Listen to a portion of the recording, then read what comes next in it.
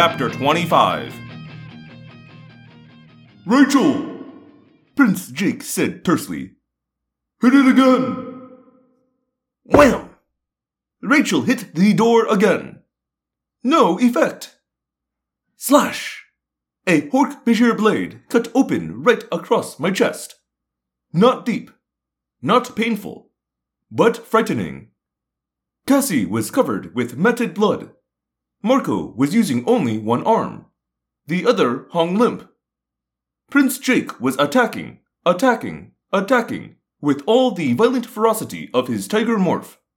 But he was tiring. Tobias was having difficulty maneuvering in the sky filled with floating cow carcasses. Hey, there's a keypad! Rachel yelled. I turned one stalk eye. There was a keypad. Not a Yeerk design, certainly. Too primitive. But then, many of the people working at the facility were not Yeerks. Ox! Jake yelled. I will try, I said.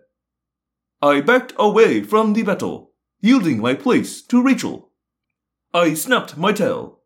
My blade shattered the cover of the keypad. I reached in and twisted two wires together. The door opened. We plowed through the door, bloody, exhausted, scared, injured. Rachel closed the door behind us. I leapt across to the keypad on this side of the door. I ripped out every wire I could reach. Not an elegant solution, but effective. Geez, I could have done that, Marco muttered. A sudden silence descended. Through the door came only muffled sounds of hammering. They'll get through before long, Tobias said. Visser 3 will pour every controller he has into this place, Marco said. He'll bring them down from orbit. He'll have thousands of them here. Only then did we look at the room we had entered. It was, in most respects, identical to the room at the animal testing laboratory, where the chimpanzees had been caged. Rows of cages, left and right. A concrete floor and white tile walls. Bright lights. But there was one very significant difference. Where there had been chimpanzees, there were now humans. 24 humans occupied the cages. They did not move. They did not turn to look at us. Are they dead? Rachel asked. I said, no. Biostasis, I believe. They can be released from biostasis and function normally. What the? Cassie said. Then she reared up on her hind legs and placed her paws against the bars so she could look at the chart on the outside of the nearest cage. Project Obedience, she read. Medication effective. She moved to the next cage. Project Obedience. Medication effective. What medication? Tobias asked. Doesn't say. Just mentions Formula 71. I spotted a computer console.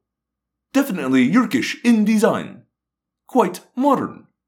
By Yeerk standards. It was powered up. Open. Not protected.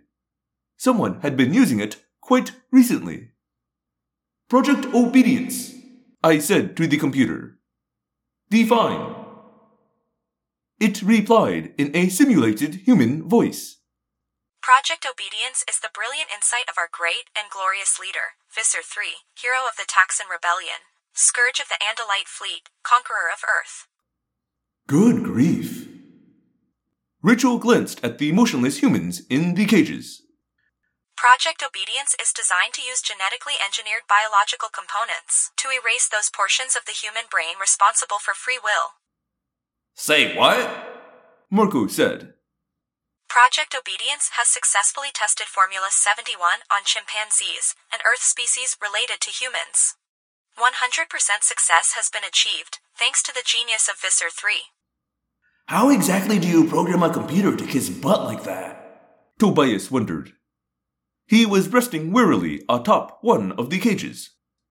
And human testing has now shown Formula 71 to be 100% effective on humans as well. Phase 3 is now ready. The widespread dissemination of Formula 71 through the human food supply, followed by the rapid conquest of planet Earth. Chapter 26. For a moment, no one spoke. Then Marco said, They're gonna put some magic formula in the meat, and it's supposed to take away free will? I believe it is designed to suppress those portions of the human brain responsible for free will, I said. That's insane. If it worked, it would allow the Yeerks to take over the entire human race without a fight, Rachel said. Reduce the people to mindless automatons, Prince Jake agreed. This is why we're getting killed? Over this? Cassie demanded. What, this isn't serious enough for you? Marco demanded angrily. I mean, this could enslave the entire human race within weeks.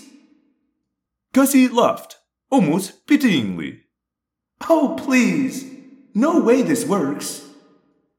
100% effective, Prince Jake countered. It's a lie, Cassie said simply. You just don't want to face reality, Rachel said harshly. I mean, come on. The Yeerks are far more advanced than we are scientifically. They can do this. No, Cassie said firmly. They can't. Come on, we should unfreeze or whatever these people. We have to free them. You can't free them, Marco said. Don't you get it? They've already lost their free will. We unfreeze them, they'll do whatever the Yeerks order them to do. Turn on us. Attack us. We are not leaving humans in cages, Cassie said angrily. They're not human anymore, Marco raged. They might as well be controllers. No free will. Slaves. Now you listen to me, Cassie said. No one, nothing, can eliminate free will. Don't be ridiculous.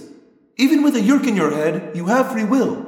Not the will to do, but the will to think, to believe, to hope, or love, or whatever. This is worse than Yeerks, Cassie, Prince Jake argued. This goes deeper. 100% effective. I do not wish to interrupt. This is a very interesting discussion, I said. However, one question does occur to me. What? Rachel sighed. If these humans have no free will, why are they in cages? And indeed, why are they being held in biostasis? A sudden movement. At the far end of the room, a small, older human male, wearing spotless white, and holding a Dracon beam. Don't move! I'll shoot! Rachel supplied. Don't move, or you'll shoot. The human nodded. Get out of here! Go back out there! You're not allowed in here! I don't think we can do that, Prince Jake said calmly. Then, with a movement so swift and fluid that the human did not have time to blink, Prince Jake lunged and knocked the Dracon beam from the man's hand. The weapon skidded away beneath a cage. The human reacted strangely. He began to cry. He collapsed into the chair before the computer console, placed his face in the palms of his hands, and made sounds of crying. He'll kill me! Of course, he was going to kill me anyway. It was only a matter of time. He being Visser 3, I assume, I said. Of course, Visser 3, the man said bitterly. Who else? This whole project is his idea. But it worked, so why would he kill you? Rachel asked. The man raised his head and rolled his eyes. It didn't work. I faked the results. We all did. We had no choice. Visser 3 kept demanding results. So we gave him results. Lies. Just a bunch of lies. Ouch. Marco said. Swish. 3-pointer for Cassie. I so totally should have bet you guys some money, Cassie said smugly. I wanted to tell him. I wanted to say, look, it can't be done. You don't understand. There is no such thing as a human being without a free will. It's idiotic. But he's no scientist, much less a philosopher. You can't separate a sentient creature from free will. They are free will. Yerk, Hork-Bajir, human, it doesn't matter. A sentient species has free will, like an object has mass. You can't separate them. But Visser 3 doesn't listen. Yes, we've noticed that. Marco said dryly. He's really not a very nice person. Is there another way out of here? Prince Jake asked. I can't help you. He'll kill me, the man pleaded. You know, I'd probably feel sorry for you, except that, guess what? You're scum. You locked these people up. These humans, Cassie added. We Andalites don't approve of that kind of behavior. They have families who must be tearing their... No families that we know of. These are all street people. I'm not a fool. I knew we'd have to dispose of them in the end. Cassie was at his throat before the human could draw his next breath. She knocked him down on his back, pressed her 2 front paws down on his shoulders, and bared her teeth inches from his face. We do not dispose of humans, Cassie said. We need a way out of here, right now, or we won't leave you to Visser 3. We'll unfreeze these humans and leave you to them. Just let me escape with you, the man pleaded. I'd rather die of Kandrona starvation than face Visser 3. Wham! Someone was ramming a very large, very heavy object against the door. They'll bring up some Dracon beams soon, Marco warned. No time. We are not leaving these people behind, Cassie said. No, we're not, Prince Jake agreed. Axe, Rachel, and me at the door. Everyone else, bust these people loose. Wham, wham, wham. The door rattled, bent inward. Looking back with my stock eyes, I saw the caged humans begin to stir. Cassie turned off the biostasis. The humans moved around in their cages. Animals! That's a bear! One man cried. Yeah, well, what's that? A woman said, pointing at me. Wham, wham, wham! Everyone climb out of the cages. We're getting out of here, Prince Jake ordered. Says who? A gnarled old man demanded. Says no one, Cassie said gently. Your choice. Stay or go. Yeah, well, this shelter's terrible. I'm going back to the Salvation Army, the man said. Cassie said. I believe that was a human being exercising free will. You are going to gloat about this forever, aren't you? Marco asked her. Yes, I am. Okay, how do we get out of here? Prince Jake asked the controller scientist. Follow me. We formed a bizarre parade. Cassie and me, with the scientist up front. A dozen shabby, confused, but free humans. And bringing up the rear, tensed and ready for the Yerks to pour into the room, the rest of my friends. I have a question, I told the scientist. A scientific inquiry. Andalites, he said without any particular anger. At least your people genuinely appreciate science. The chimpanzees. You said your formula was ineffective because sentience cannot be separated from free will. So I must ask, did the formula work on the chimpanzees? Are they, in fact, sentient? The chimpanzees? The formula had no effect. But was it because their will remained unaffected, or merely because there was no free will to affect? We do not know.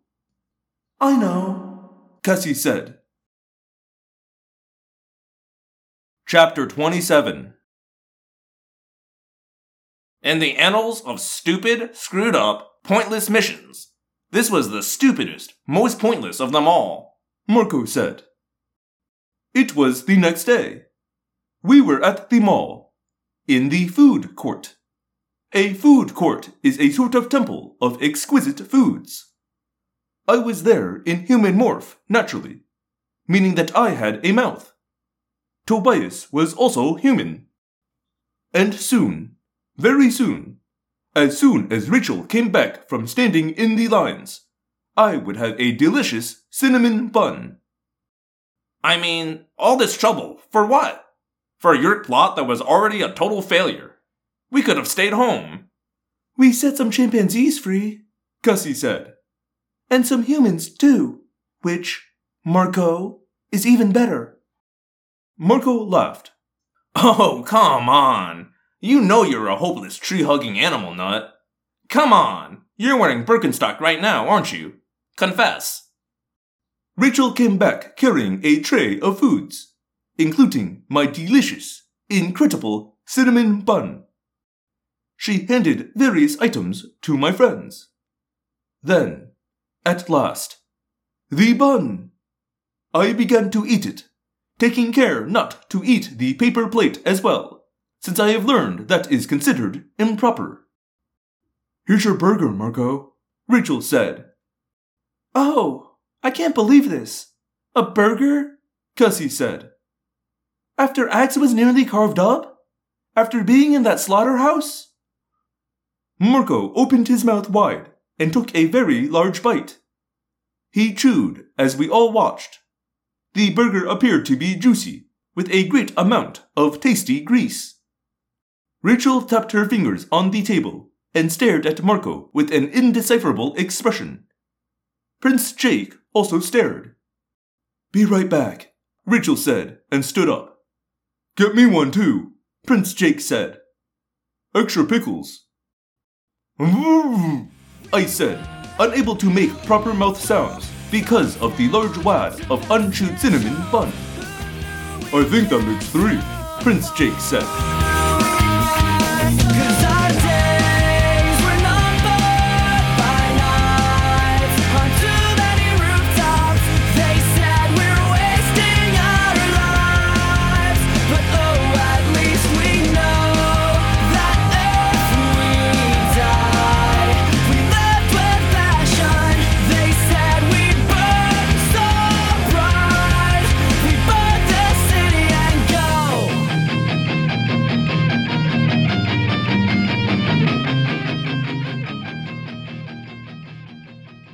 Hello, Phantomorphs, and thank you for listening to another episode of Audiomorphs, the Animorphs Auditory Experience. As always, this is your host, Daniel.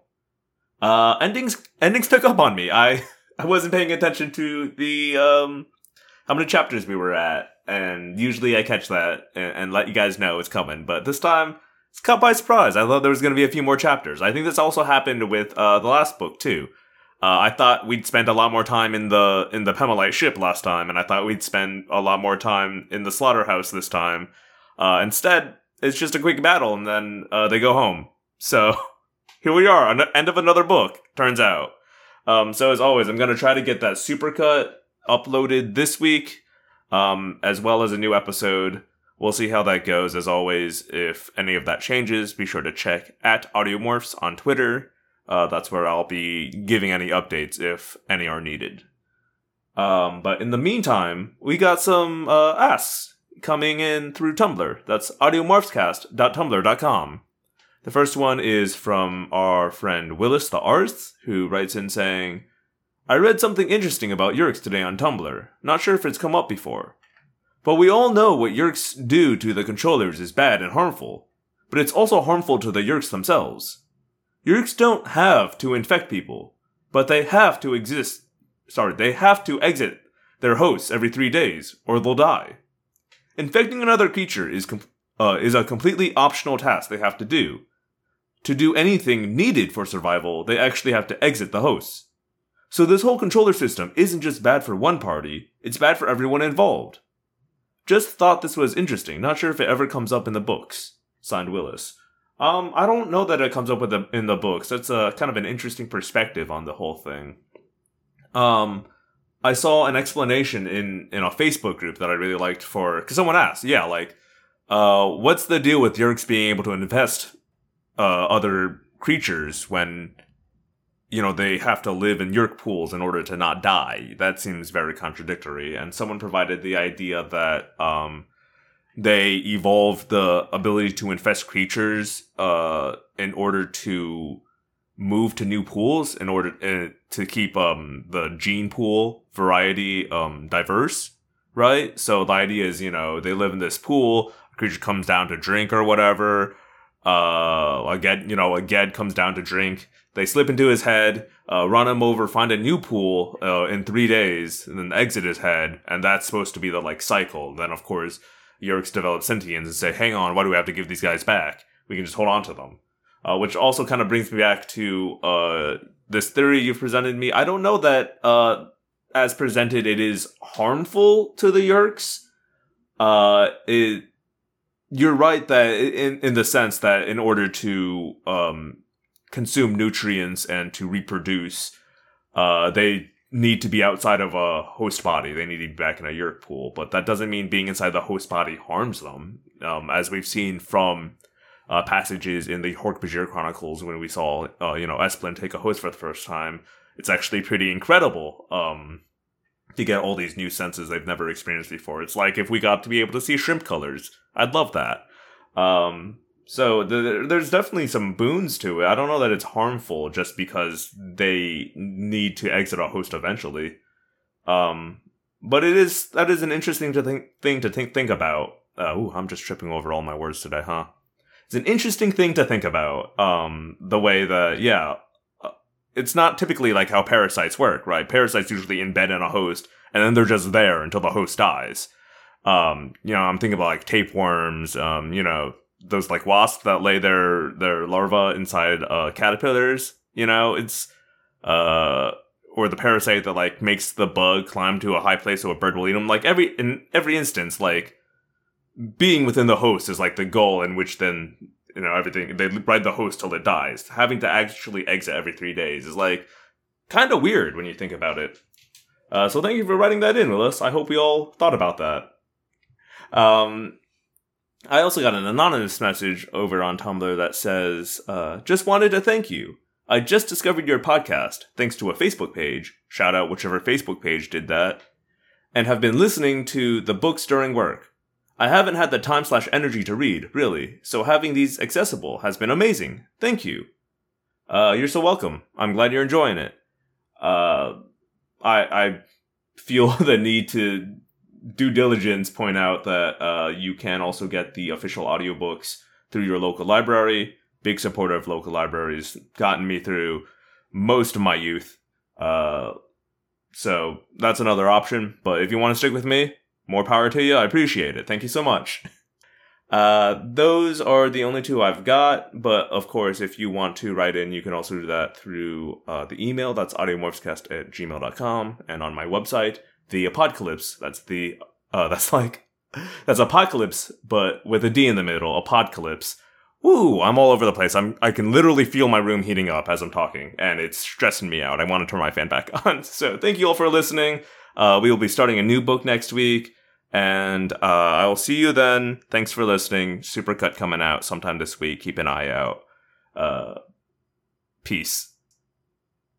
My name is Daniel, and I believe one day the Andalites will come. Until then, we fight.